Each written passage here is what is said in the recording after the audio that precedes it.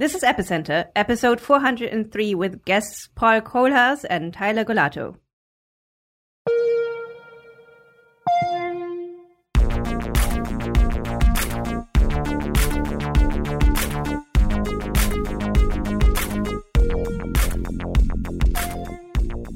Welcome to Epicenter, the podcast where we interview crypto founders, builders, and thought leaders. I'm Friederike Ernst, and I'm here with... Hi, I'm Meher. And today we're speaking with Paul and Tyler from VitaDAO. VitaDAO is a DAO that entered the scene publicly a couple of weeks ago, but has been around in the background for quite a while. And VitaDAO actually concerns itself with longevity and longevity research. Before we get started, let me take a minute to thank the sponsors of today's episode. Paraswap is an easy-to-use DEX aggregator that beats the market price. It's fast and liquid, and it's now integrated with Ledger, making it more secure than before. Next on the roadmap is an integration with Chainlink Keeper that allows you to place limit orders off-chain. These orders will then be executed when the price conditions are met, basically emulating a CeFi experience on DeFi. So stay tuned. I would also like to thank Chorus One. Chorus provides staking solutions on 25 major networks like Solana and Cosmos. 10,000 parties delegate to them assets that are worth over $1 billion in total. Chorus now also offers a white label solution for running branded nodes on Chorus One's Stellar infrastructure. Follow them on Twitter at Chorus One and check out their podcast on YouTube that they have recently resumed recording. Paul and Tyler, it's super good to have you here. Great to be here, Friederike. Thank you. Awesome to be here. Cool. Let's dive right in. Both of you, can you give us a little bit of background on you, where you come from academically, and basically what made you interested in longevity research in the first place? Yeah, great to be on the show. Really enjoy Epicenter. Hi everyone. So my name is Paul Kohlhaas. I got really interested in biohacking and pharma actually during high school already. I spent a lot of time in online forums like early Reddit, forums like Blue Light actually, and other forums where people were discussing various analogs to known compounds in very open source fashion, and what you could really call as like the early days of open source pharma communities, where you had people that were either looking at analogs of scheduled substances or actually looking at analogs to medication that they simply couldn't afford or didn't have access to. For example, you had early communities that were looking at alternatives for insulin treatments or alternatives to HIV treatments. And from these were really the early days of like biohacking communities that persist to this day. And unfortunately, actually, lots of these communities have been since then like banned from Reddit or like from Google searches. Back in the day, you could simply search a compound and you'd find some obscure forum via Google. And so I then went on and studied economics in Switzerland. And while I was studying, I got into trading biotech stocks. And so we had a small group of trading friends who were just like analyzing different stock trends. And one person there was doing an internship at Bitcoin Swiss, one of the first Bitcoin hubs and exchanges in Switzerland. And through that, got really interested in Bitcoin and the broader Bitcoin community. It was also just around the time of the Mt. Gox hack. Really, really interesting days back then. I then did an internship in Burma, actually, in Myanmar for 3 months, and realized how stringent capital controls were like back then in that country, and how Bitcoin was really being actually used on the ground by people to like smuggle US dollars into the country. And then in 2015, got really into the Ethereum community. Began working in the open source Ethereum space and organizing meetups in South Africa. Did a project in digital identity with UNICEF, and through that got in touch with Consensus, and then started doing a lot of work on digital identity and data marketplaces at Uport actually, which is now a part of the Uport team became Freebox. It's really crazy thinking back how much of the industry changes so quickly. And then through doing a lot of work on data marketplaces, had this aha moment where I thought, hey, a lot of the incentives and misalignment in the pharmaceutical system could be changed by adopting these incentives that people were developing in data marketplaces. So essentially how companies can share data openly and really work collaboratively on these data sets. And at the same time, so back then, this is going back when I was 18, I did a lot of work looking at the macroeconomics of pharma. So why it takes so long for certain drugs to get to market. And so in 2018, met Tyler, and we began kind of conceptualizing how a marketplace for drug development, pharmaceutical development could look like. And Tyler's background is at the time was deep actually in biogerontology and aging research. And actually, Tyler, I'll with that hand it over to you. Cool. Yeah. So I started out my sort of career believing that I wanted to be a physician. When I was very young, my sister spent a lot of time in hospitals, and I sort of had an early imprinting where I think just at a very high level, I saw when I was 5 or 6 years old, oh, these are people who do great things for other people. Neither of my parents graduated from high school, so they were a bit confused, I think, about this desire to be a physician. But I sort of pursued that steadfast for the majority of my early academic career. And then when I got into university, I studied biochemistry and molecular biology. I was spending quite a lot of time at hospitals. I was working as a nurse aide on the side, and really became interested in not only in medicine, but also in research, and sort of saw relatively early on that medicine was quite applied. I had a strong interest in cancer somewhat early on, just because of touch points with my family as well. While I was studying, I began really looking into oncology, and then sort of after graduating, joined an experimental therapeutics fellowship at Columbia University, where I was working to develop therapeutics initially for pancreatic cancer, glioblastoma, neuroendocrine tumors, and various types of cancer. During that time, there were a couple of things that happened that had quite a profound impact on me. One was just realizing the sort of barriers to care and access that existed, particularly in the United States, in the context of the sort of health system there. So we would have clinical trials for participants that often didn't have health insurance. And if they didn't meet the inclusion criteria for these clinical trials, the hospital in many cases would turf them away or wouldn't actually treat them, because cancer is not considered to be like an acute emergency. If you don't have, let's say, insurance, the hospital is not obligated to treat you. And this had a pretty profound effect on the way that I looked at healthcare and healthcare delivery in the United States. And increasingly, I think because I saw the lack of autonomy that many physicians have and some of the struggles that existed to actually be able to really treat patients, I became increasingly interested in the research component and sort of stopped having a strong desire to be a physician and started to have more of a strong desire to be a researcher, where maybe there was an opportunity to push the field forward. I think in oncology, if you're a practicing oncologist outside of academia, you're really applying a standard of care. And that standard of care is often quite predictable in terms of how it's actually going to affect a patient and how it's going to play out. During that time, simultaneously, I also really became interested in sort of more preventative approaches to medicine and more specifically biogerontology or longevity research. I think I was a little bit frustrated with how we go about treating things like cancer, which is in this very granular, very siloed way, often not really thinking about how do you treat mutation or prevent mutation, but how do you, for example, treat a specific cancer or a specific cancer subtype.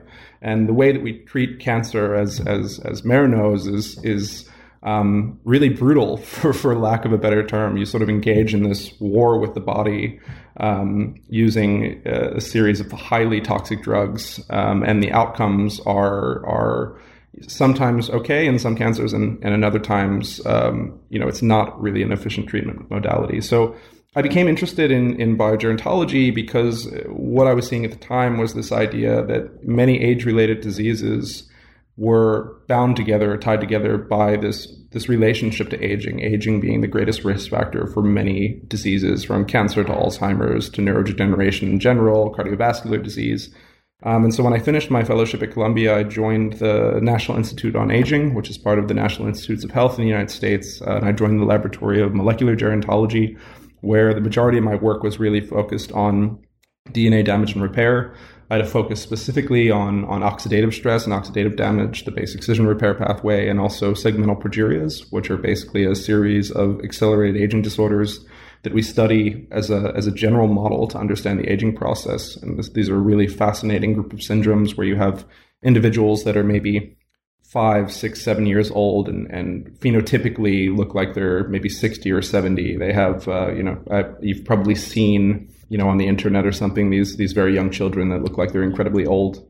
While I was there, I really started to realize that, the way that we approach a lot of medicine is due to, clinical criteria that had been defined observationally maybe 20, 30, 40 years ago.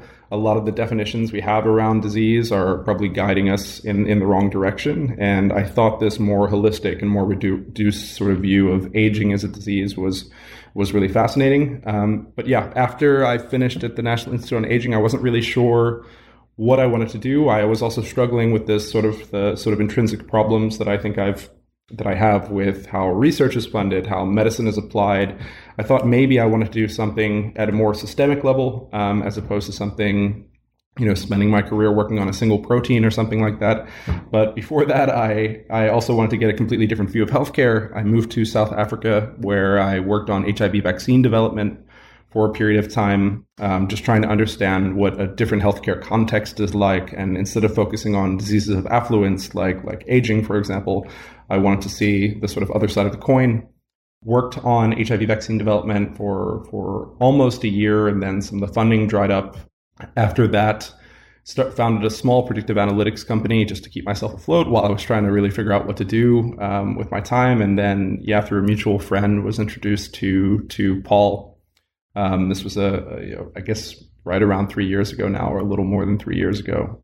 Yeah, and Paul was obviously coming from a very different space than me. I'd known about Bitcoin and blockchain from the very early days. I had some Bitcoin as early as I think 2012, but was always sort of like a skeptic in terms of, I think, not really seeing a huge number of applications that I thought were particularly exciting. And Paul came to me with, I think, some really early ideas for how we can use some of the systems that were emerging in the Web3 and decentralization space in really interesting ways, and how we could potentially change the way that we interact with pharmaceutical intellectual property. And I thought this was a super captivating sort of thesis and an idea. So we had a series of conversations, and I sort of dropped what I was doing and joined full time with Molecule. And we've been, sort of thinking about this problem ever since. And VitaDAO is one of really the first, I would say, real world examples of a lot of the learnings that we've picked up over the past 3 years in practice. I'm actually curious about how, this longevity space is different from traditional healthcare. At one level, you can argue that traditional healthcare is all about longevity, right? So I go to the doctor and the doctor sees my cholesterol is kind of high, and they prescribe me statins and maybe delay my heart attack by 5 years. That's longevity. Or in my case, I have cancer and I get a bunch of chemotherapy in the traditional healthcare space. I may get 10, 20 years of extra life. That's longevity. So in many ways, the healthcare system has always been about increasing the lifespan of patients and enabling them to live that lifespan better. How does viewing aging as a disease provide us something different from the traditional healthcare system? Yeah, so I mean, you're absolutely right, and in terms of the healthcare system should generally be focused on human longevity, but I think what we tend to get is a healthcare system that's developed in reaction to disease, and one where basically the expectation is that people get sick and then we treat them. And so, as a sort of interesting point, in medical school, you don't really have preventative medicine courses. We typically go to our doctors maybe once a year for a checkup, but a lot of our interactions with the healthcare system are at the point of us being sick, and not really at the point of how do we preserve our health or how do we prevent disease. So at a very high level, the first thing that's fundamentally different about how the aging field sort of approaches healthcare potentially, and it's still very nascent, right? This is a field that's still developing, but the primary consideration there is really instead of how do we treat disease, it's how do we prevent disease and how do we prolong health span, or let's say healthy years of life. This is something where if you look at what's happening pharmacologically in the space, in the sort of longevity space, what is being researched are really therapeutics that you would begin taking maybe midway through your life or even when you're still long that would work to preserve your health and keep you healthy. And I think the other point that's sort of interesting is that, we think about medicine as something that is, highly advanced and highly evolved. But I would pose the question that other than communicable diseases, so things that can be treated with antibiotics, and other than things that can be treated maybe surgically, I would say that we're not actually very good at medicine in general. We do a lot of management of chronic care. So, for example, if you have heart disease, you're probably going to be taking heart disease medication for the rest of your life. If you have diabetes, you're probably going to be taking diabetes medicines for the rest of your life. But interestingly, there's also this sort of problem, I think, in terms of how drug development is incentivized that relates to, sort of the macroeconomics of pharma are really tuned to like the sort of best drug for a pharmaceutical company, in my opinion, is one that keeps you alive and keeps you on medication for the rest of your life. Paul, you look like you wanted to jump in and say something there. Yeah, there's a really famous a report from Goldman Sachs, I think it was published in 2017, and it's titled, "Is Curing Patients a Sustainable Business Model?" And the report analyzed a new hepatitis C drug that had been put on the market by Novartis, I think. And essentially, this new Hep C drug was a pill-based treatment that essentially cured hepatitis C, almost cured it in most cases within 6 months. And Novartis had previously had a whole range of other treatments on the market for Hep C, and Goldman Sachs basically just ran a basic analysis saying, cool, you guys brought this new medication onto the market, which was in some cases, in some countries, extremely highly priced, by the way, I think upwards of $100,000 per treatment when it came onto the market, meaning that a large part of the patient population couldn't afford it. But coming back to this study, they ran this analysis, and based on this analysis, downgraded Novartis' stock, saying you guys developed something that is now curing your customers, so this is not a sustainable business model. And maybe this also goes to the heart a little bit of longevity research. And I think what Tyler said is like, I think parts of the pharmaceutical system today and the healthcare system aren't actually geared at promoting longevity. In some cases, they are more geared at creating a customer base and sustaining that customer base, which doesn't necessarily lead to longer or happier lives. So the other sort of problem, I think, is that, again, we talked about this a little bit before, but like aging is not considered to be a disease. And what you tend to get in healthcare is this extremely granular approach to disease. So we've had historically what we've called a war on cancer, spending hundreds of billions of dollars to try to treat individual cancers. We've spent hundreds of billions of dollars on trying to treat Alzheimer's and cardiovascular disease. Most people die of either cardiovascular disease or cancer. We spend a huge amount of resources trying to treat all of the individual subphenotypes of these diseases. And all of these things are bound together by some commonalities that are probably targetable from a therapeutic perspective. So it is probably the case that you could, for example, with something like cancer or anything that is, let's say, the result of progressive decline of the integrity of DNA or mutation, you could, for example, target DNA repair and try to bolster that endogenously to the point where individuals didn't really start to accumulate mutations. So I think it's really longevity and aging research, while that field itself is highly stratified and there's a lot of different opinions on even what aging is or how we should approach treating it. And you have the sort of health span people and the lifespan people and the transhumanists and the very practical people. I think the overall unifying theme is this idea that we can extend human health span by taking a more preventative approach to healthcare as opposed to the one that we take currently. Just to add one last point there on what Taz said, actually, I find when I first got into the longevity and aging community, actually through Tyler in, I think, late 18, early 2019, some of the earliest kind of researchers or communities that we were engaging was the longevity community. And it has a lot of similarities to some of the tribalism that you typically find in the cryptocurrency space. Maybe just to add that. So it was an immediate culture fit. So I mean, viewing aging as a disease, this is a total paradigm shift in in the field of healthcare, right? So can you give us an idea where the research is currently at?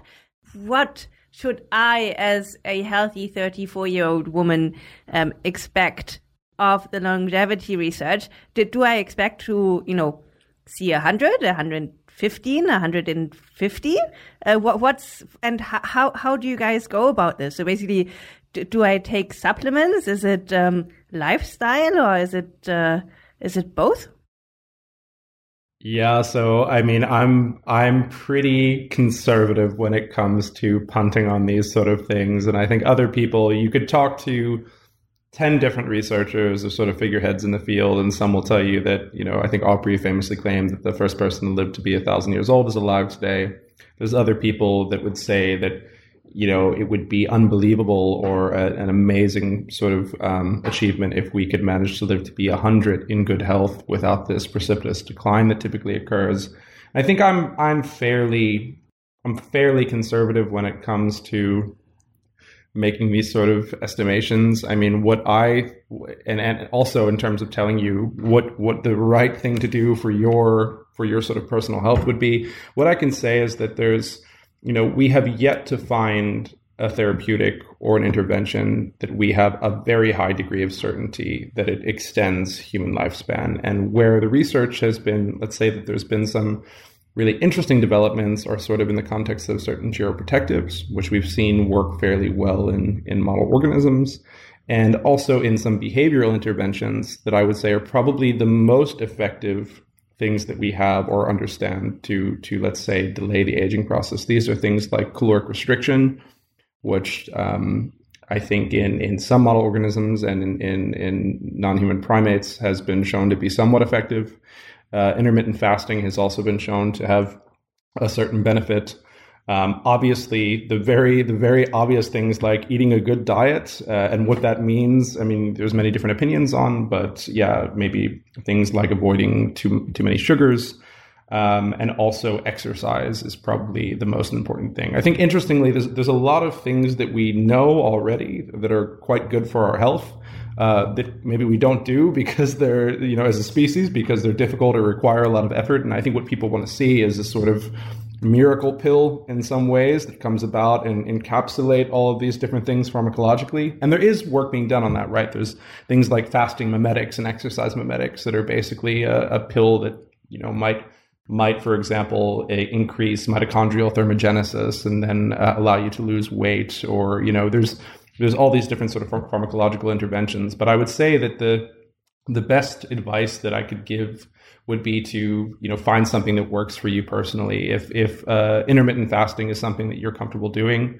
then I think that's it could be of tremendous benefit. But for me, I think the most interesting thing that I sort of learned during my time at the NIA was that there's, this is a little bit of a long story, but I'll try to keep it brief. We've tried to study populations of centenarians and supercentenarians, so people who live to be 100 or 100 plus around the world, to understand what it is that separates them from other people, or why they live particularly long lives. And one of the populations that we've spent a lot of time looking at are Sardinians, so people in this region of Italy where there's relatively low incidence of heart disease, low incidence of certain cancers, and a lot of people who live very long lives.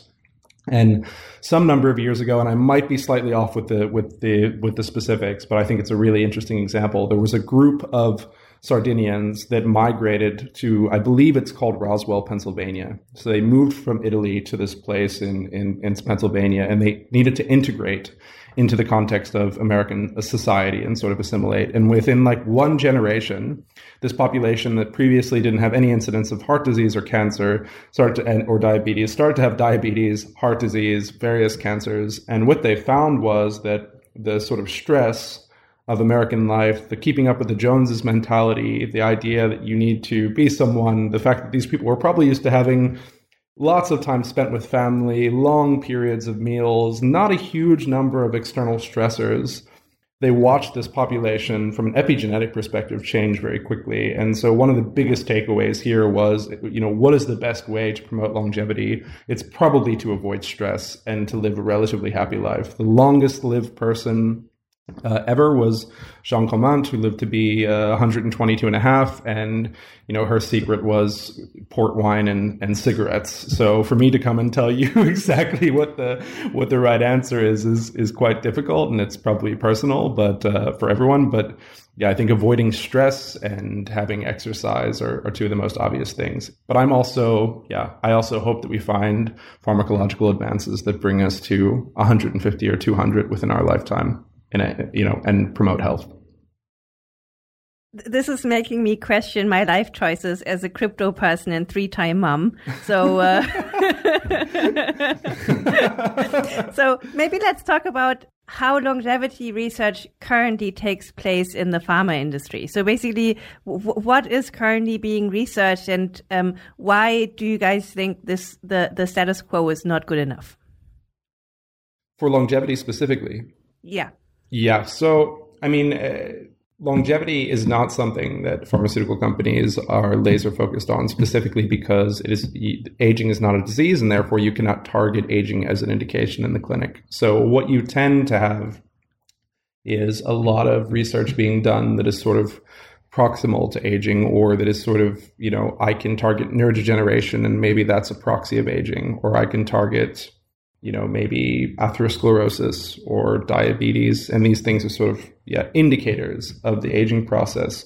But what you tend to have are a lot of people who maybe see that this is going to change, and they fund this really at the sort of startup stage. So we know that there's a lot of biotech startups focused on longevity that maybe have products that, one day could target aging in a clinic, and maybe they're doing the same sort of thing at the moment. Maybe they're targeting a different indication that sort of resembles aging, or, gives some information into, how the drug might react in aging. And you also have but a reasonable amount of very early stage funding. So the type of work that the National Institute on Aging, for example, funds on sort of mechanistically understanding aging, so work to understand what is aging. But you don't have, the sort of robust drug discovery pipelines that you find intrinsic to most therapeutic areas in pharma. Maybe to add something here, so because aging isn't, so pharma could be interested in longevity or like let's say longevity drugs, because it's a massive potential market. But because it's not considered a disease, you can't really prescribe, like a doctor couldn't prescribe medication for it, and no insurance company would pay it. You don't typically take it through this like typical FDA like drug approval process. You could like aging drugs as a supplement, and I think most of the industry to that regard really still plays in the supplement kind of space, which also always gives it this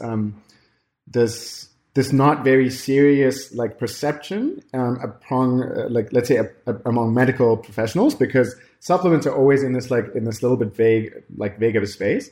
But I actually, so if aging was considered a disease, then you could actually take these drugs into clinical trials, into the clinic, as Tala was saying, and they could form a part of the typical large pharma discovery pipeline.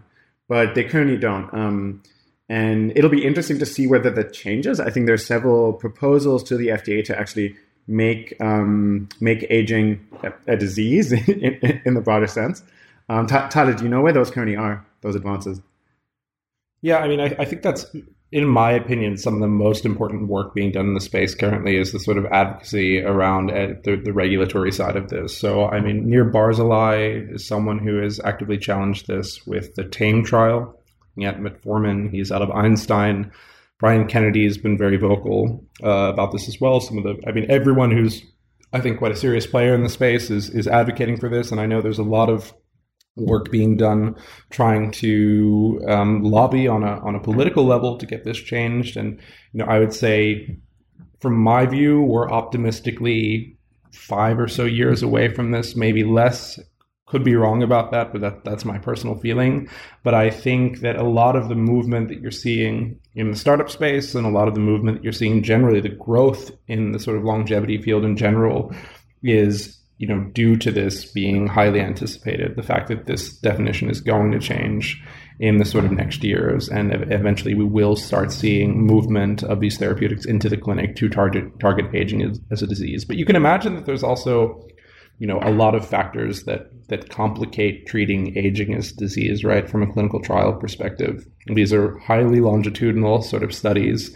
It's very difficult to control, for any sort of number of factors over human lifespan. When I was living in Baltimore and when I was working at the NIA, they have the Baltimore Longitudinal Study of Aging, which is the longest running sort of study of on aging, I think, that exists in the world, and that's been running for maybe 70 or so years now, perhaps a little bit less. But I mean, yeah, that's like almost one full generation end to end. So it's a very difficult thing to study, and I think we need to also be quite innovative around the endpoints that we're actually measuring to understand whether or not something is affecting aging.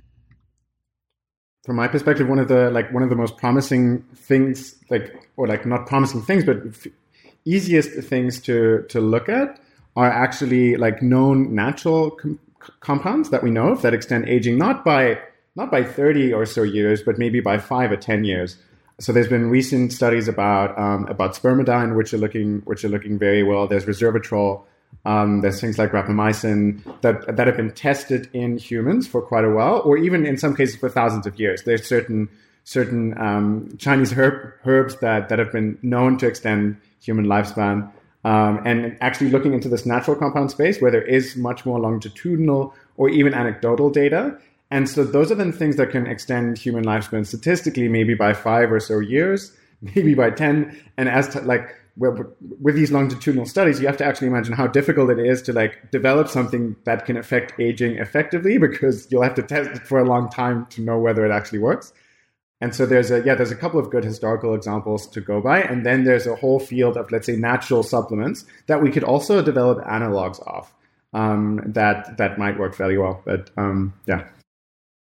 These examples kind of illustrate the difficulty with the field, right? So, I mean, I'm aware of the example of metformin, which is, for our listeners, this diabetes drug that's been used in the clinic for like 40 or 50 years.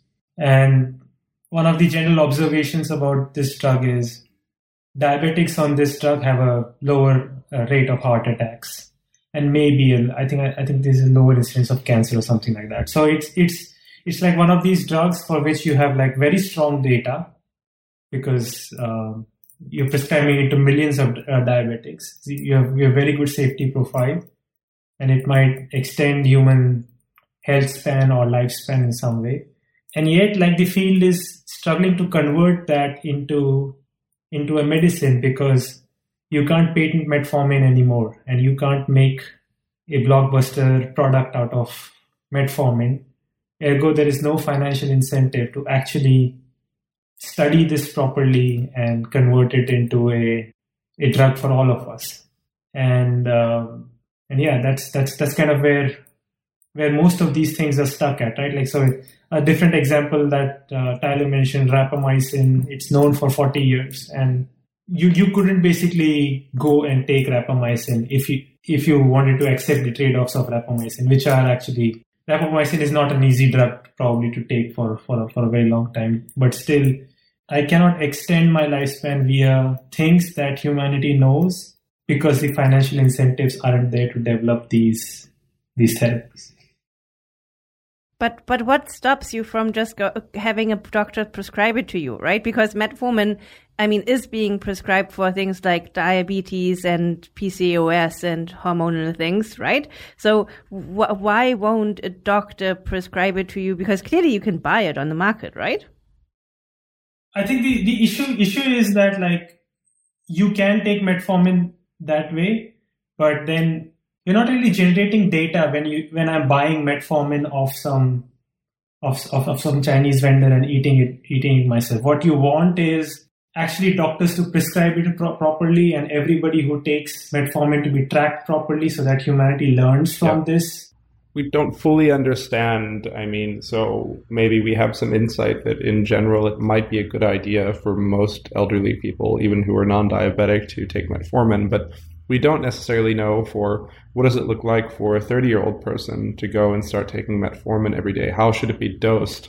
How intermittently should they be taking it all the time? If I start taking it early in life, does that mean that maybe later in life it won't be so efficacious? I mean, this is part of the reason that we do clinical studies or clinical trials, is to really understand not only the drug, but how it should be taken, what are the effects over time, how do you optimize the sort of dosing. So I would say that even if you were able to go out and find a physician even to prescribe you metformin as an off-label, for targeting the aging process or something, we don't really know how that should be dosed and when the optimal time to start taking it is. And it's because of this like Meher said, this sort of lack of commercial incentives. Metformin has been off patent for a long time, and this is also why the TAME trial has had some difficulty. Is it's who's going to fund this if there's no ability to have a clear commercial pathway afterwards. And that's where people begin to get quite innovative. Maybe they look at analogs, or maybe they do some medicinal chemistry to try and create a new drug.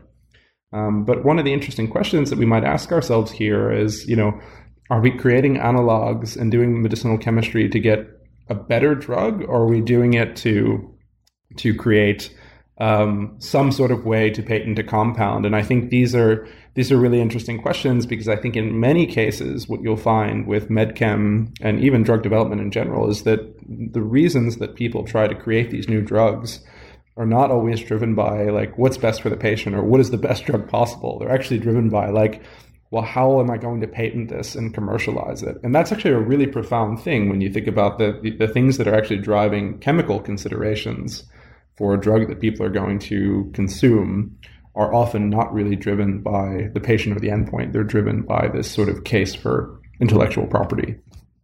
So is the question really how to fund a public good in the space of pharma? So basically, I mean, as I understand it from you guys now, I can patent a chemical compound for a number of years, but I can't patent the metadata of how to take it or when to take it and so on.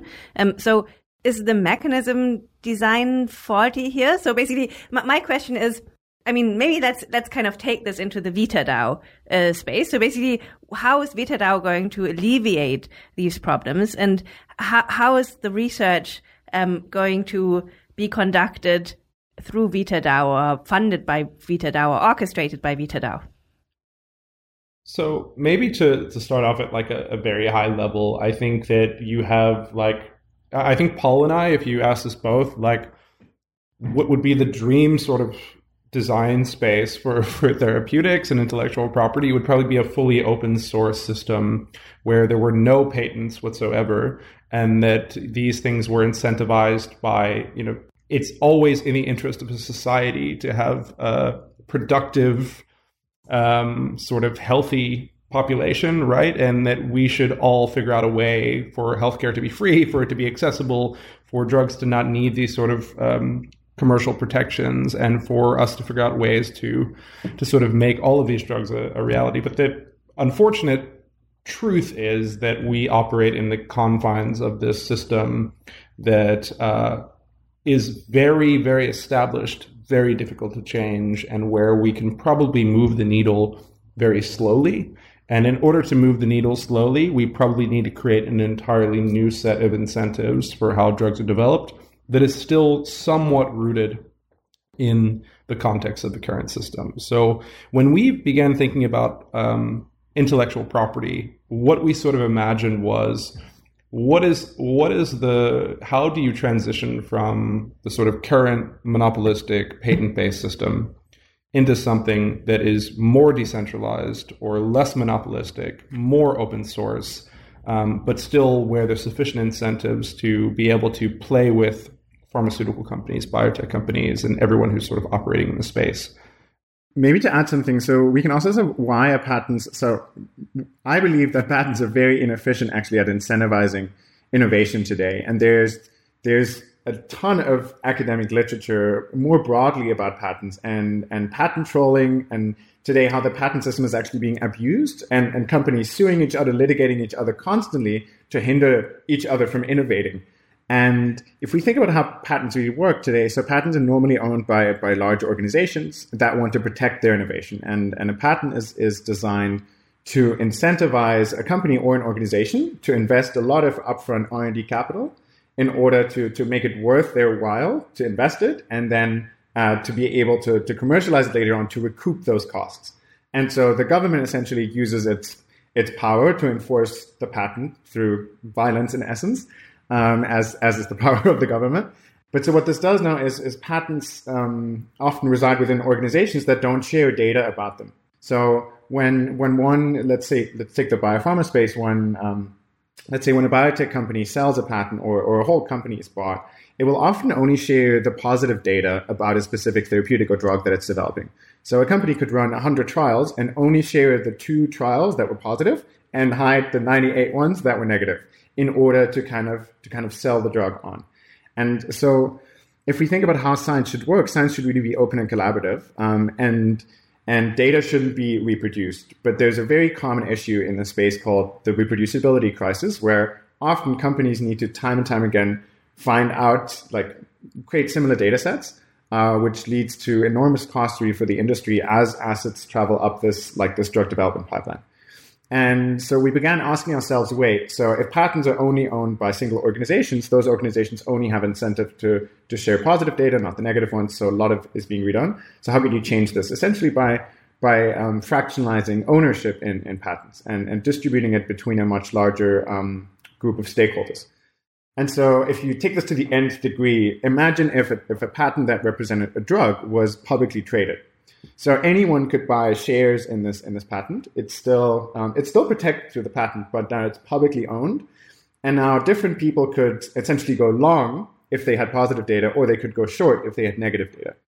And some of this actually came from Simon de la Rouviere's super early, some of this design thinking came from Simon de la Rouviere's very early work on curation markets, which I know, Meir, you also worked on, I think in 2017-ish, very early days. This thinking around information markets.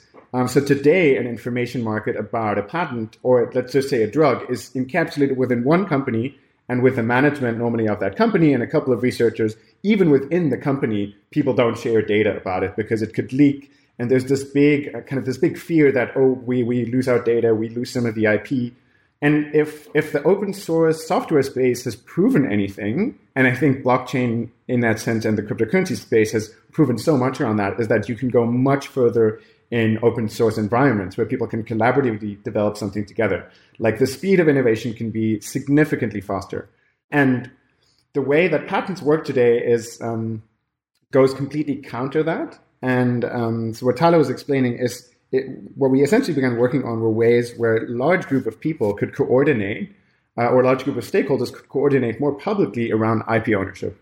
And those are really the early days of thinking around VitaDAO. So let's say if you take longevity therapeutics that are being developed and you develop them in the public, through public ownership, through democratic ownership, what would that do to access around that drug ultimately?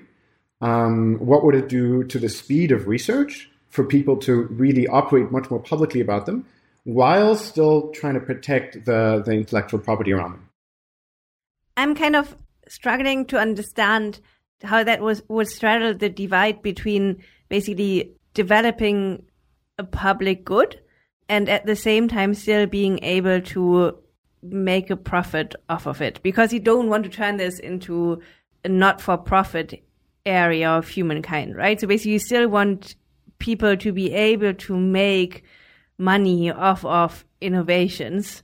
So how is that kind of an oxymoron in itself? Does this kind of go together? Definitely. I mean, it's super challenging, right? So, I mean, this is, and the way that we've sort of approached this. So I think this is an intractable problem with humanity, which is the sort of greed problem. And I don't think greed is something that you can fully eliminate, and maybe that sounds fatalistic, but I think that it will always sort of exist. And that when you design a system, an incentive-based system, you need to have those sort of factors in mind. So there will always be some number of people who are interested in, let's say, doing the most altruistic thing, and there will always be some number of people who are probably interested in, let's say, the greediest thing. And people fall along the spectrum. It's not necessarily right or wrong. It's just that people have different motivations for doing things. And then so if you ask yourself from a design perspective, how do you optimize this equation? For me, the sort of logical thing is to have the stakeholders that have the sort of most, let's say, altruistic. If you want to optimize for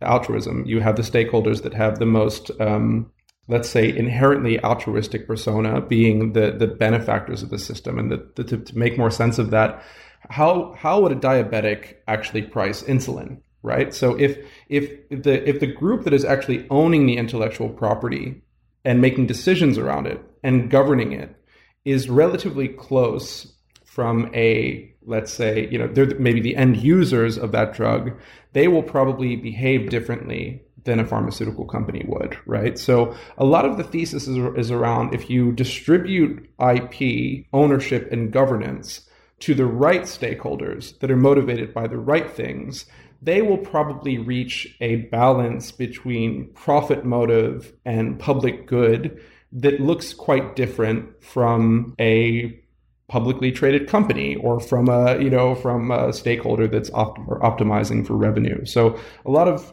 our early thesis was around we spent a lot of time thinking how could you change incentives in drug development very broadly? How could you get people to be less, because pharmaceutical companies aren't inherently evil. There's not one guy sitting behind a desk saying how do we screw over patients and make money? These are just the growing pains and the developments of any company that has an obligation to shareholders, right? You need to grow. You need to show that you want your drugs to be blockbusters or whatever. And so inherently what sort of happens is these things get bastardized by revenue mechanics. But if for example, if you had a drug and that drug was now the patent around that drug was collectively owned by patients or patient advocacy groups, they would probably end up trying to figure out, maybe the drug should be profitable enough that we can continue funding further research in the field, that you can create a sustainable business model.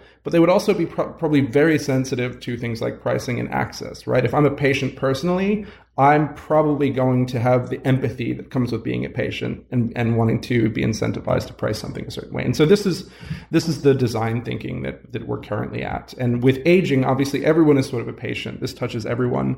But if we build a really strong community in VitaDAO of researchers, of enthusiasts, of people who have been thinking about aging for a long time, the type of people who maybe spend 5 hours a day on the longevity subreddit even, or people who are really passionate about this, the way that they sort of govern intellectual property is probably going to be somewhat different from someone who's doing this as a purely venture capital play or something like this. And so the engineering sort of happens on the community side as opposed to on the let's say the intellectual property side even.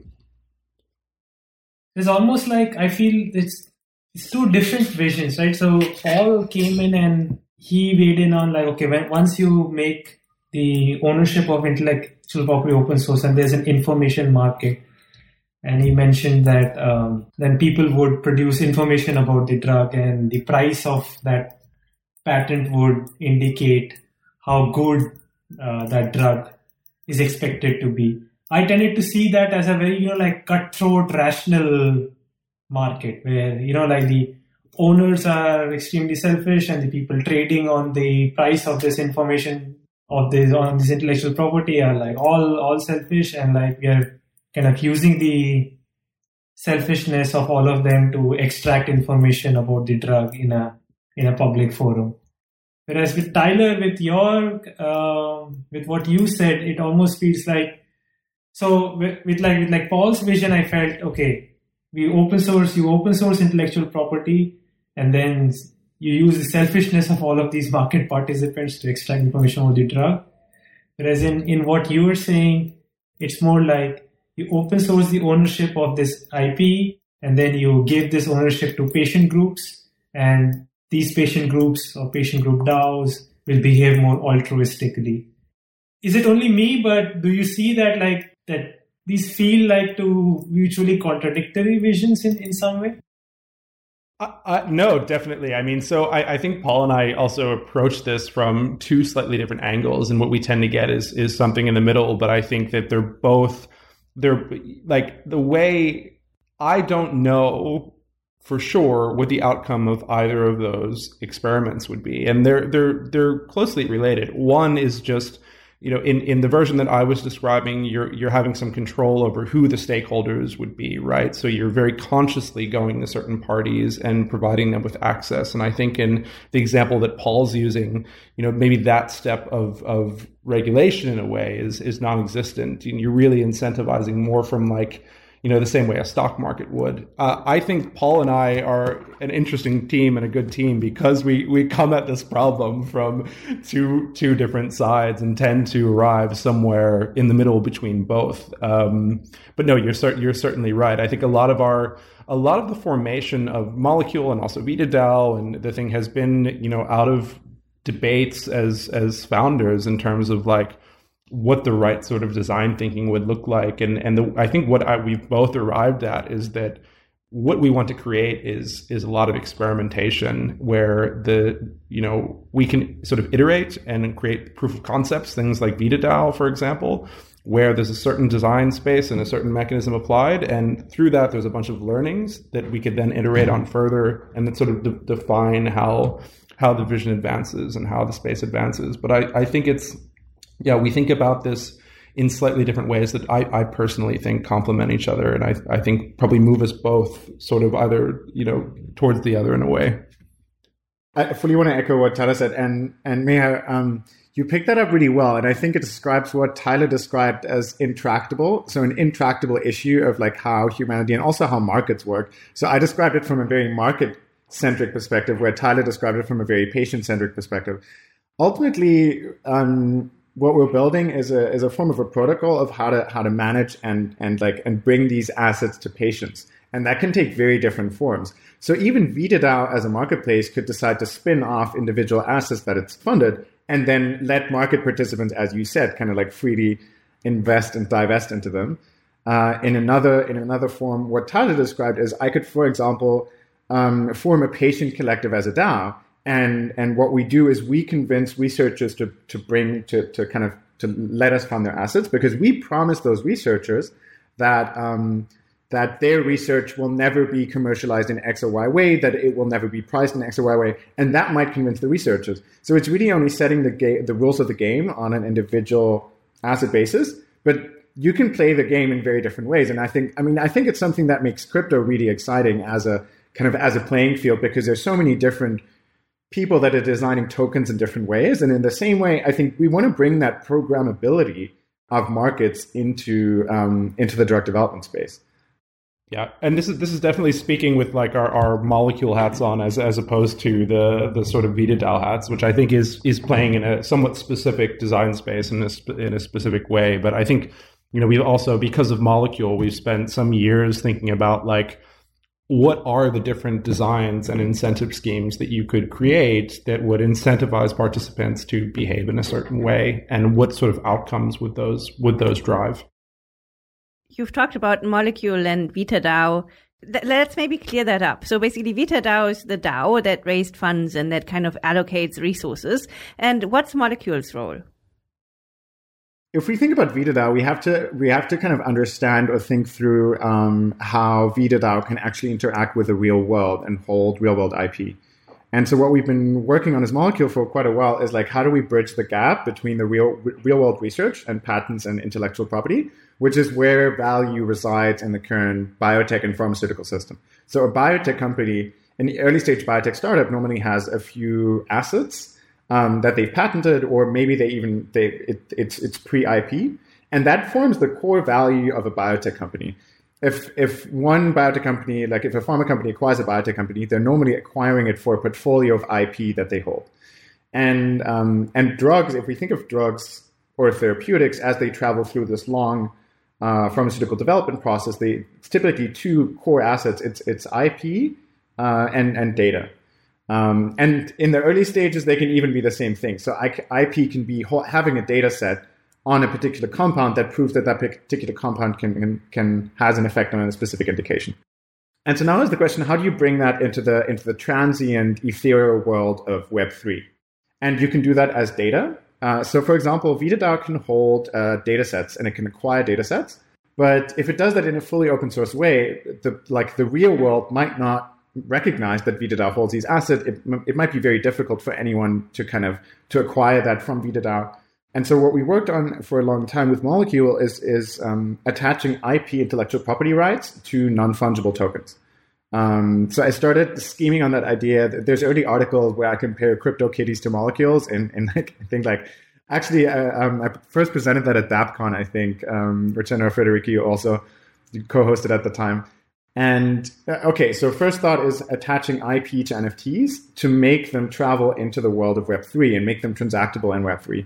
And so the role of Molecule really is to help VitaDAO acquire IP and hold it on chain as VitaDAO. In the same way, for example, that you can imagine Flamingo DAO, which was actually an inspiration to us, essentially building a portfolio of NFT artworks and being able to acquire and fund the work of those artists as a collective.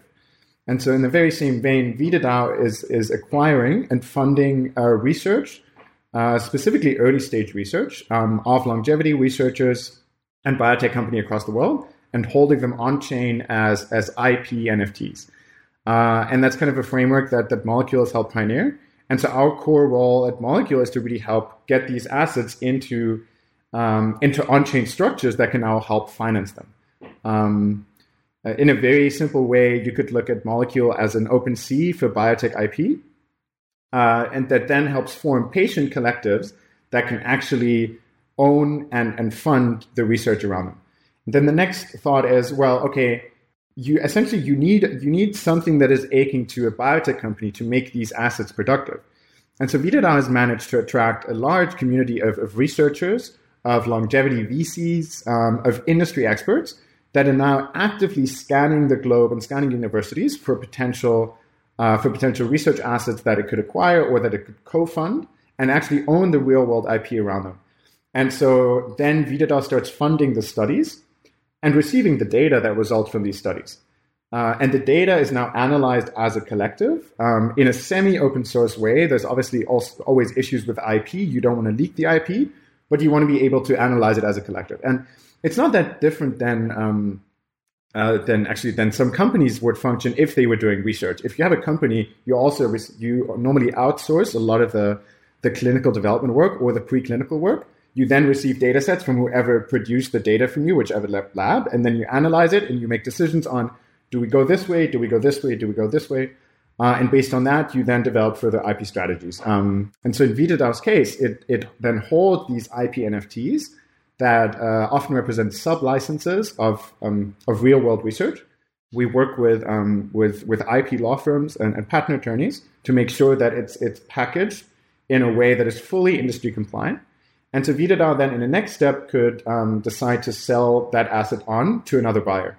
It could also, so let's say with asset, I really mean a research project. So for example, with the University of Copenhagen and the Schwalbe Knudsen aging research laboratory, we have a first project that is being attached to an NFT. Tyler can probably share a little bit more about the project just now. And so then a first set of studies kick off. And if any of the compounds in that study are a hit, VitaDAO can then go on and begin patenting more and more of these compounds and essentially building a mini IP strategy around them. And then it could decide to create a sub-market for any of these things and kind of allow more people from the public to become contributors in that market. Or it could decide to simply sell it to another buyer, which is really how a lot of early stage drug development works. It's like assets typically pass from company to company until they make it to market. So we currently don't actually anticipate that a structure like VitaDAO could, like, let's say, take a drug all the way to market and actually begin like selling that or commercializing it. It's unlikely, I think, that in the next 2 to 3 years you would go to a pharmacy and see like a little VitaDAO logo on a packet of longevity drugs. But what I think is very likely that through this collective that VitaDAO is building, that it will make very sound funding decisions. And those funding decisions could result in very valuable IP findings. And then VitaDAO as a community can decide essentially what to do with them. It could decide to commercialize them. It could also decide to open source them and turn them into generics if that's what the community wanted. It could even be, this is like an extreme example that I once made, that let's say VitaDAO makes a discovery that could extend human life by like 500 years and then decides, actually, this should never reach humanity or patients, and let's destroy the IP.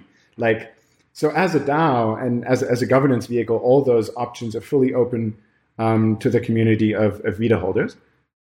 Maybe just one other. So, I mean, I think a slightly more, or just a simpler way to think about it is that Molecule is basically creating the technical and legal frameworks that allow DAOs to hold intellectual property on chain, and is basically also creating a rule book on how these DAOs can sort of operate and function. And the long-term hope with something like Molecule is that we go on to enable the creation of many different DAOs in many different therapeutic areas and sort of serve in some ways an impetus for this biotech DAO revolution that we hope really comes into existence over the next years with different design iterations and different flavors and different incentive mechanics.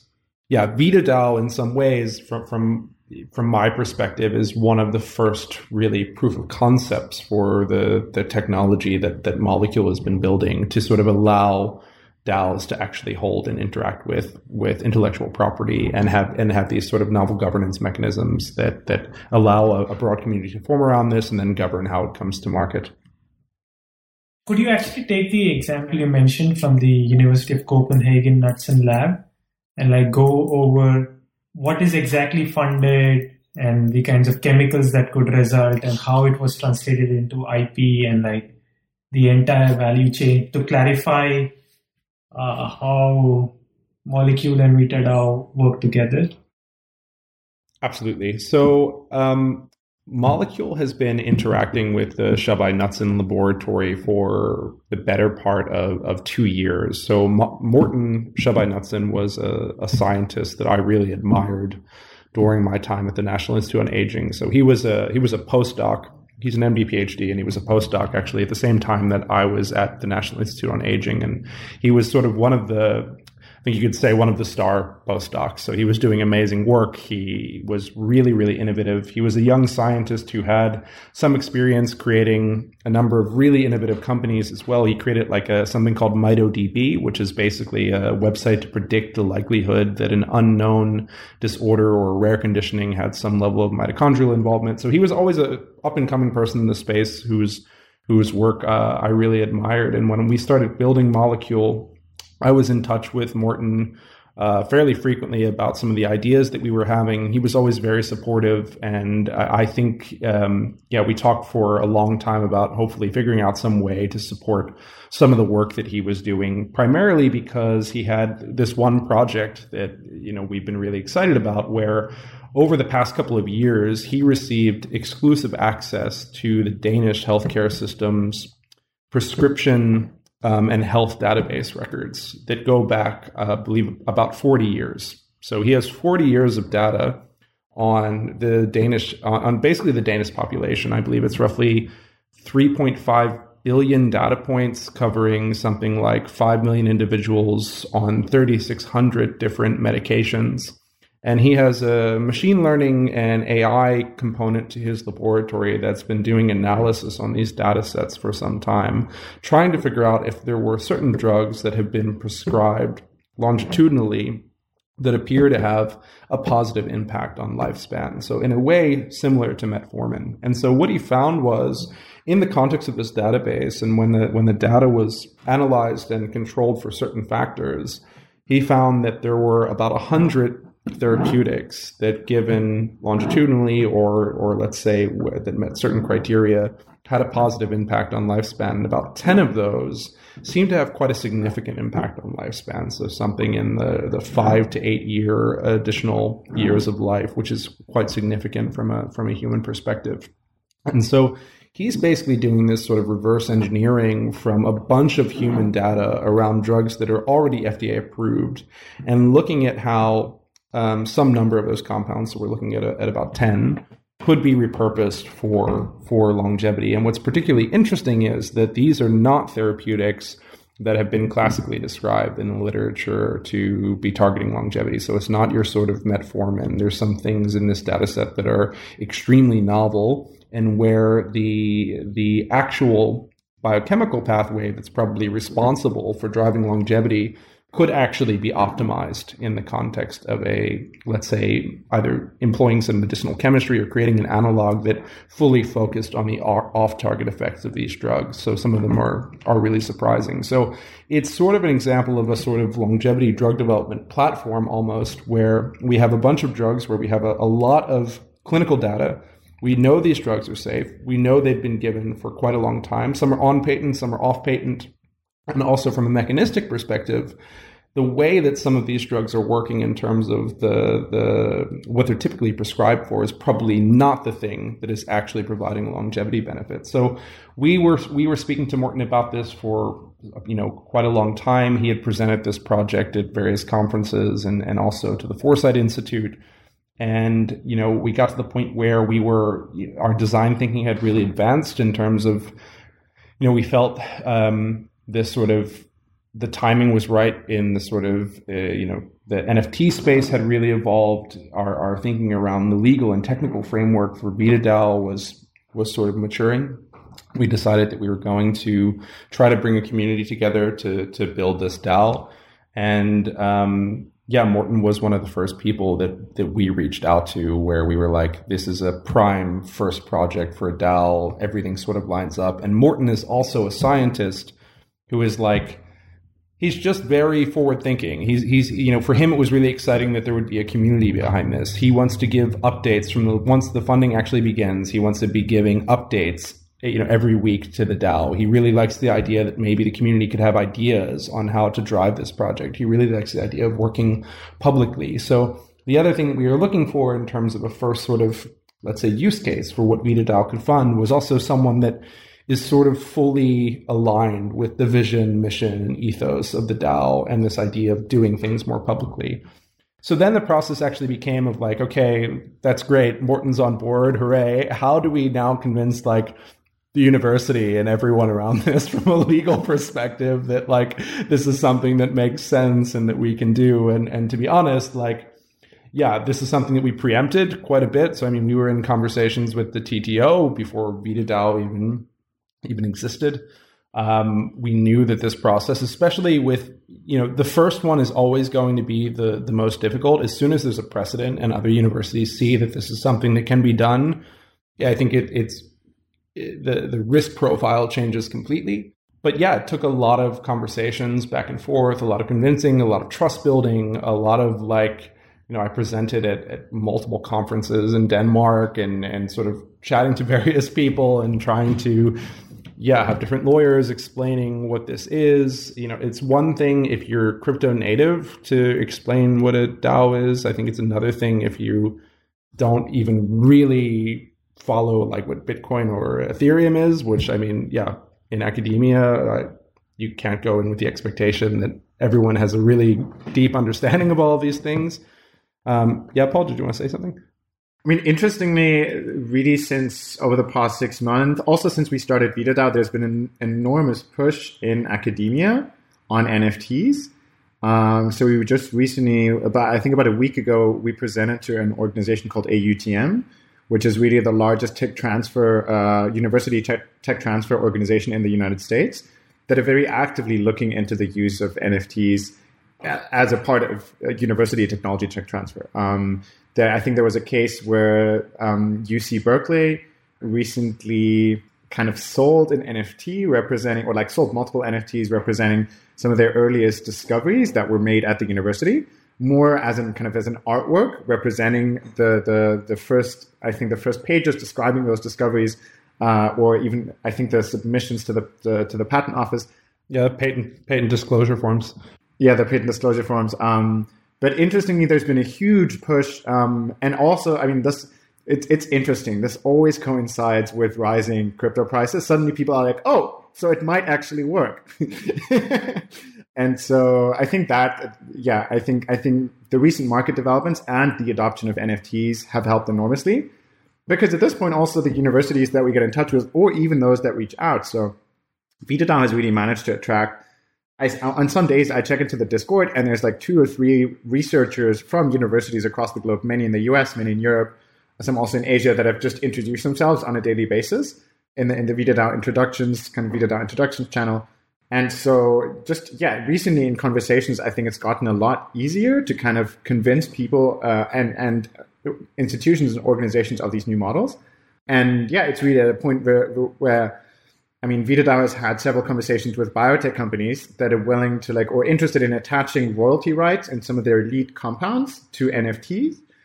And this comes back again, actually, to the more market-driven approach, where they're like, wait, so we could take a couple of our lead assets, we could allow people to purchase stake in those assets, essentially also valuing them, which might be interesting for our own valuation, or we could raise financing by selling stakes in our assets. And this is something that is typically done quite far ahead in kind of the pharmaceutical development process, when an asset is quite close to market, or maybe in stage 1, stage 2 trials, you'll have big pharma companies coming in and saying, cool, we'll purchase 40% of the future sales or future royalty rights in your asset, and we'll finance them according to the following milestones.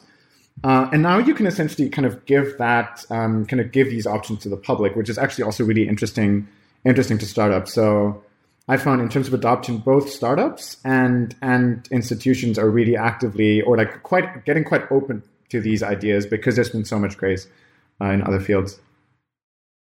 Even like this example of the Knudsen laboratory, if I understand it right, the thing that is being traded on the blockchain is not actually a patent, but the expectation of a patent, right? So the way I understood the example that Tyler gave is, this lab, it has identified 10 chemicals, right? And let's call them A1, A2, A3, A4, up to A10, right? Like these 10 chemicals are historically known to have a extend lifespan or have an impact on lifespan based on the Danish data set.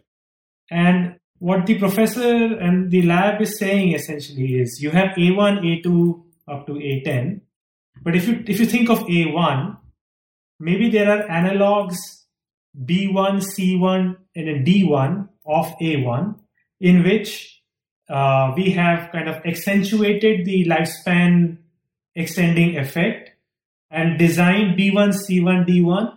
They are analogs. They are similar to A1, but they are not A1. They are compounds similar to A1. And because they're similar to A1 and not A1, they can still be patented.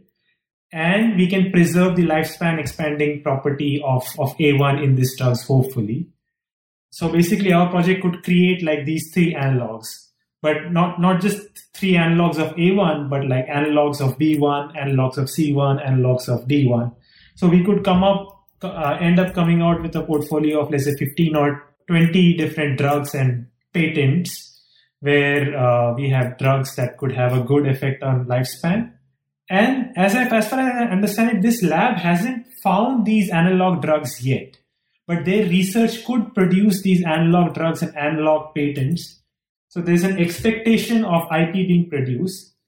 And that expectation is what you are tokenizing as an NFT and trading it on the Ethereum blockchain. Is that right? Yes. So basically what happens is the VitaDAO creates what's called you could sort of think about it as like a contract research agreement or a reverse contract research agreement with the university, where there's a number of experiments that are going to be conducted. The first are actually just testing all of these compounds that were initially identified, these FDA-approved therapeutics, in human cells and in fruit flies, looking at different markers to basically understand the mechanism of action that could be extending lifespan. And even from that, if there's a novel finding, so if you can identify that specific pathway, there's intellectual property there and a patent might be filed, even before you do medchem or create another analog. And basically what VitaDAO owns is a sub-license for any of the IP that results from this set of predefined experiments. So in this case, what happens is that that sub-license for basically a future promise to intellectual property resulting from these series of experiments that VitaDAO is funding are attached to an NFT, and that is held by the DAO. And then when that data is created, that data is transferred to the DAO and held by the DAO, and the DAO can file for intellectual property with the laboratory around any of, the patent pathway is pretty diverse. It's not necessarily that oh, we have a drug here. It could be a method of use. It could be a formulation. It could be an analog compound, as you're saying. It could be some combination of drugs. But basically, any of the IP that results from these studies, VitaDAO will have basically a right to. And this is really interesting and really novel for a few reasons. But a lot of what's focused on currently, if you're a pharmaceutical company or if you're a biotech company and you want to go out and you want to acquire assets or you want to outlicense something, you would basically go to tech transfer offices and see what's available, what technologies are available. Typically, the patent clock is already ticking. And so if assets are more than like 2 or 3 years old, they're typically not very attractive for outlicensing because from a commercial perspective, you're losing quite a lot of time on how much you would be able to recoup from like a market exclusivity perspective. What's interesting with this model is that it basically allows VitaDAO to go to researchers at universities all over the world, figure out who's working on what and what might be interesting for VitaDAO to fund, and then basically engage in these agreements where the lab can basically get funding from the DAO, begin doing work, and work with the DAO to sort of determine when is the right time to file for IP, get feedback on sort of what experiments would be interesting to do, also feedback from the community. And beyond the actual IP, sort of, let's say, filing a patent, one of the things that we're looking at from a technical implementation perspective is also that the NFT could actually just be used as sort of a key for a federated data storage, or like basically you can have the academic institution just uploading all of the data that's resulting from this project to a sort of data storage layer that would only be unlocked by that NFT. And then you get into another interesting question, which is if you have a mechanism to protect this data and you have a funding mechanism that's actually producing, let's say, this data with the laboratory, do you definitely even need a patent? If you have this federated data storage that has everything that you would need to be able to file for intellectual property or, let's say, actually move a drug along to market, all of a sudden the blockchain itself and this NFT sort of key that unlocks this layer can become like a sort of a proof of prior art. It can become an access mechanism. And so we're really interested to see over time if there are ways to actually begin to generate real value around this data, even without necessarily falling into the confines of the regular patent system. But yeah, maybe Paul, do you want to speak a little bit more to that? I know you've been thinking a lot about that sort of technical implementation. Yeah, I mean, the interesting thing that this might trigger, so there's the federated data storage part that Tyler mentioned. So at first, and maybe to just reiterate what you said, Meir. So essentially, the NFT represents a real-world legal contract that is countersigned by VitaDAO as the real-world IP holder through a sub-licensing agreement.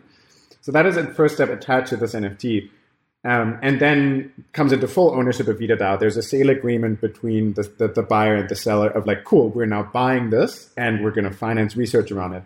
And then the financing part starts, and that starts producing data. And so the NFT in the same vein can also be used to unlock a federated, let's say, data storage. Just almost like using the NFT to unlock a Google Drive, just that it's not a Google Drive, it's federated data storage that stays on site at the university, which helps ease up a lot of the data privacy concerns that you typically find in Europe, and the university wanting to also keep the data on site if it's sensitive data. And now only the university and the holder of the NFT can unlock that federated data storage. And the asset keeps growing in value as the data is analyzed, but no one except the NFT holder can leak the data, or the university could leak the data, and both would contravene their legal agreements that are also tied to the NFT. That NFT could easily be sold on. And in the real world today, that's one of the key reasons why you want to patent early on, because there's a super high risk of leaking data as soon as you should start sharing it with more participants. I think the rules of that game still need to be determined, but personally, I find it extremely interesting that with a growing data set, like almost like making the NFT data rich or making the project data rich, obviously increases its potential value, and that cannot be passed on from participant to participant. And it could really alleviate some of the pressures, especially that researchers and universities have around getting their research funded and essentially being able to transact in it. This is a super fascinating discussion. I kind of want to cut it short at this point. I have one more question that's been on my mind for a long time now. So how does the DAO actually make decisions? I understand that basically you can buy Vita tokens from the DAO or in the initial token sale, and then you can vote with them, but you don't need any special skills or knowledge to be a Vita token holder, right? So why do you think the Vita token holders are equipped to actually make all of these decisions? Yeah, so there's a few points of sort of, I guess you could call them almost checks and balances that exist within the DAO and that were created with the initial structure of the DAO. So you have the sort of members and the token holders, which ultimately vote on the proposals that end up on chain. But you also have a series of working groups that cover different sort of, let's say, departments, if you will, within the DAO. These are things like governance, tokenomics, operations. And the most critical one for the mission of the DAO is the longevity working group. And the longevity working group consists of, at this point, about 30 or so physicians, scientists, MD PhDs, professors, thought leaders in the field, a number of people who are deeply credentialed within the aging space, domain-specific experts. And the goal of these working groups is basically to serve the interests of token holders and to serve the interest of the longevity field. And by doing that, they can provide a number of different functions. The most basic function that the longevity working group provides is educating members of the DAO and the community around what aging is, how it works, what are the sort of interesting things that are happening from an educational perspective, sharing papers, we do a journal club, etc.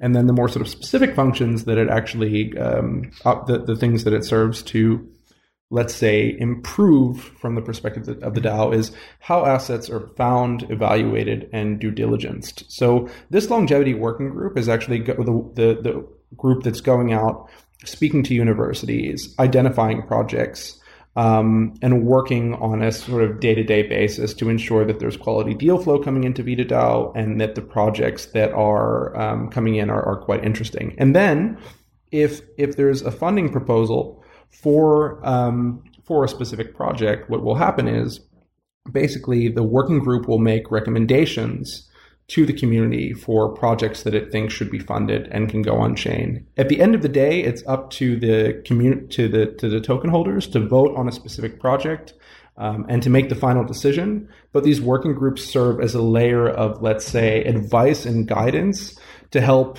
anyone make decisions around what should be funded and what shouldn't be funded. Because as you know, it takes a lot of domain expertise in the context of biotech to really have a good idea around what a good project is and what should be funded. So how do I get into the working group, and how do you make sure that they can't act maliciously, right? I mean, in principle, they could be infiltrated by legacy pharma companies or something. Maybe I have my crypto hat on too much, but it feels like this is definitely a vulnerability, right?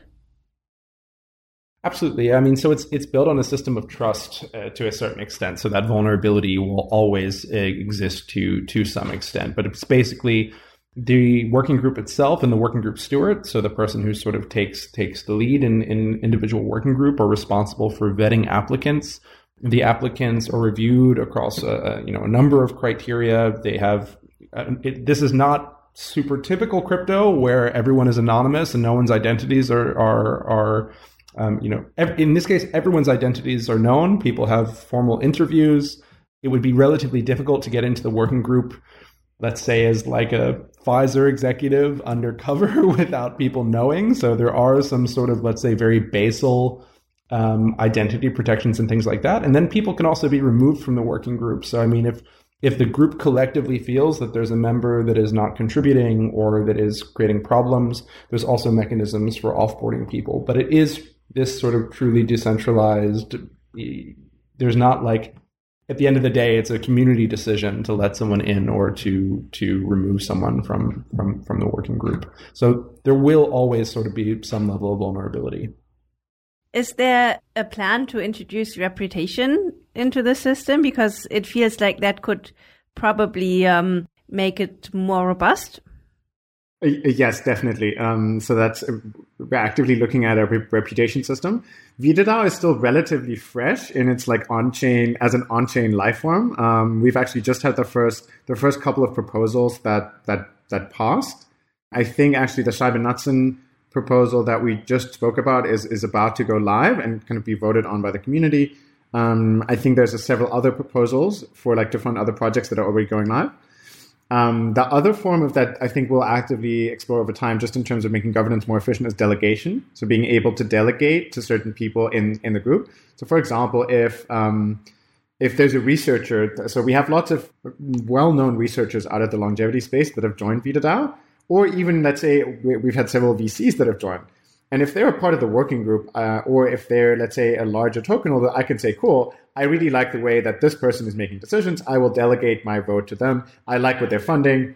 This is going to be good. We haven't really seen any contentious decisions yet. So I think DAOs that operate by consensus as opposed to dissent are quite effective. And you should really only put large governance decisions up to vote that are maybe contentious. So you don't want to vote on a whole bunch of things where everyone's saying yes, let's go ahead, yes, let's go ahead. Those things should almost start working automatically through these working groups. So far, that's proven very efficient. And then all decisions that are made within VitaDAO that concern kind of the Vita token, kind of the treasury that VitaDAO manages, the funds that it's raised, all of those decisions, anything that moves stuff around on chain, should really be put up to vote to Vita token holders. Cool. Thank you so much, Paul and Tyler. So basically, we'll put together the show notes and you can send us materials that you think we should include, because I think a lot of people will be interested in whether the state of the research and how to access VitaDAO. I assume the best way to get in touch with you guys is on your Discord? Yes, that's right. Cool. We'll also link to that then. I am super excited to see where this is going to go and how long I will be able to, follow this along, whether, it be it for the next 100 years or 150 years, I don't know. So all the best of luck to you guys. And I hope that, this is such a big topic. Meher and I, we've kind of picked on a couple of areas where we felt it was still a little bit inconsistent in the vision. But obviously the goal is so large and worthy. I'm super excited for this project, and it was a pleasure to have both of you on. Yeah, thank you so much. Thank you so much. It's been an absolute pleasure being on the show, and hope to listen to many, many, many more episodes of Epicenter. I think I've been tuning in since episode 20 or 25.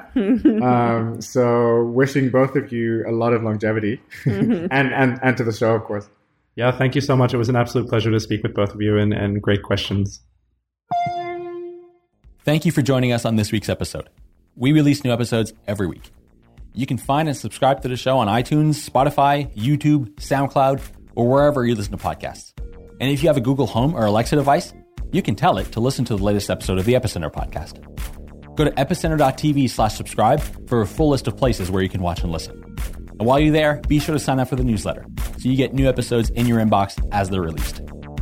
If you want to interact with us, the guests, or other podcast listeners, you can follow us on Twitter. And please leave us a review on iTunes. It helps people find the show, and we're always happy to read them. So thanks so much, and we look forward to being back next week.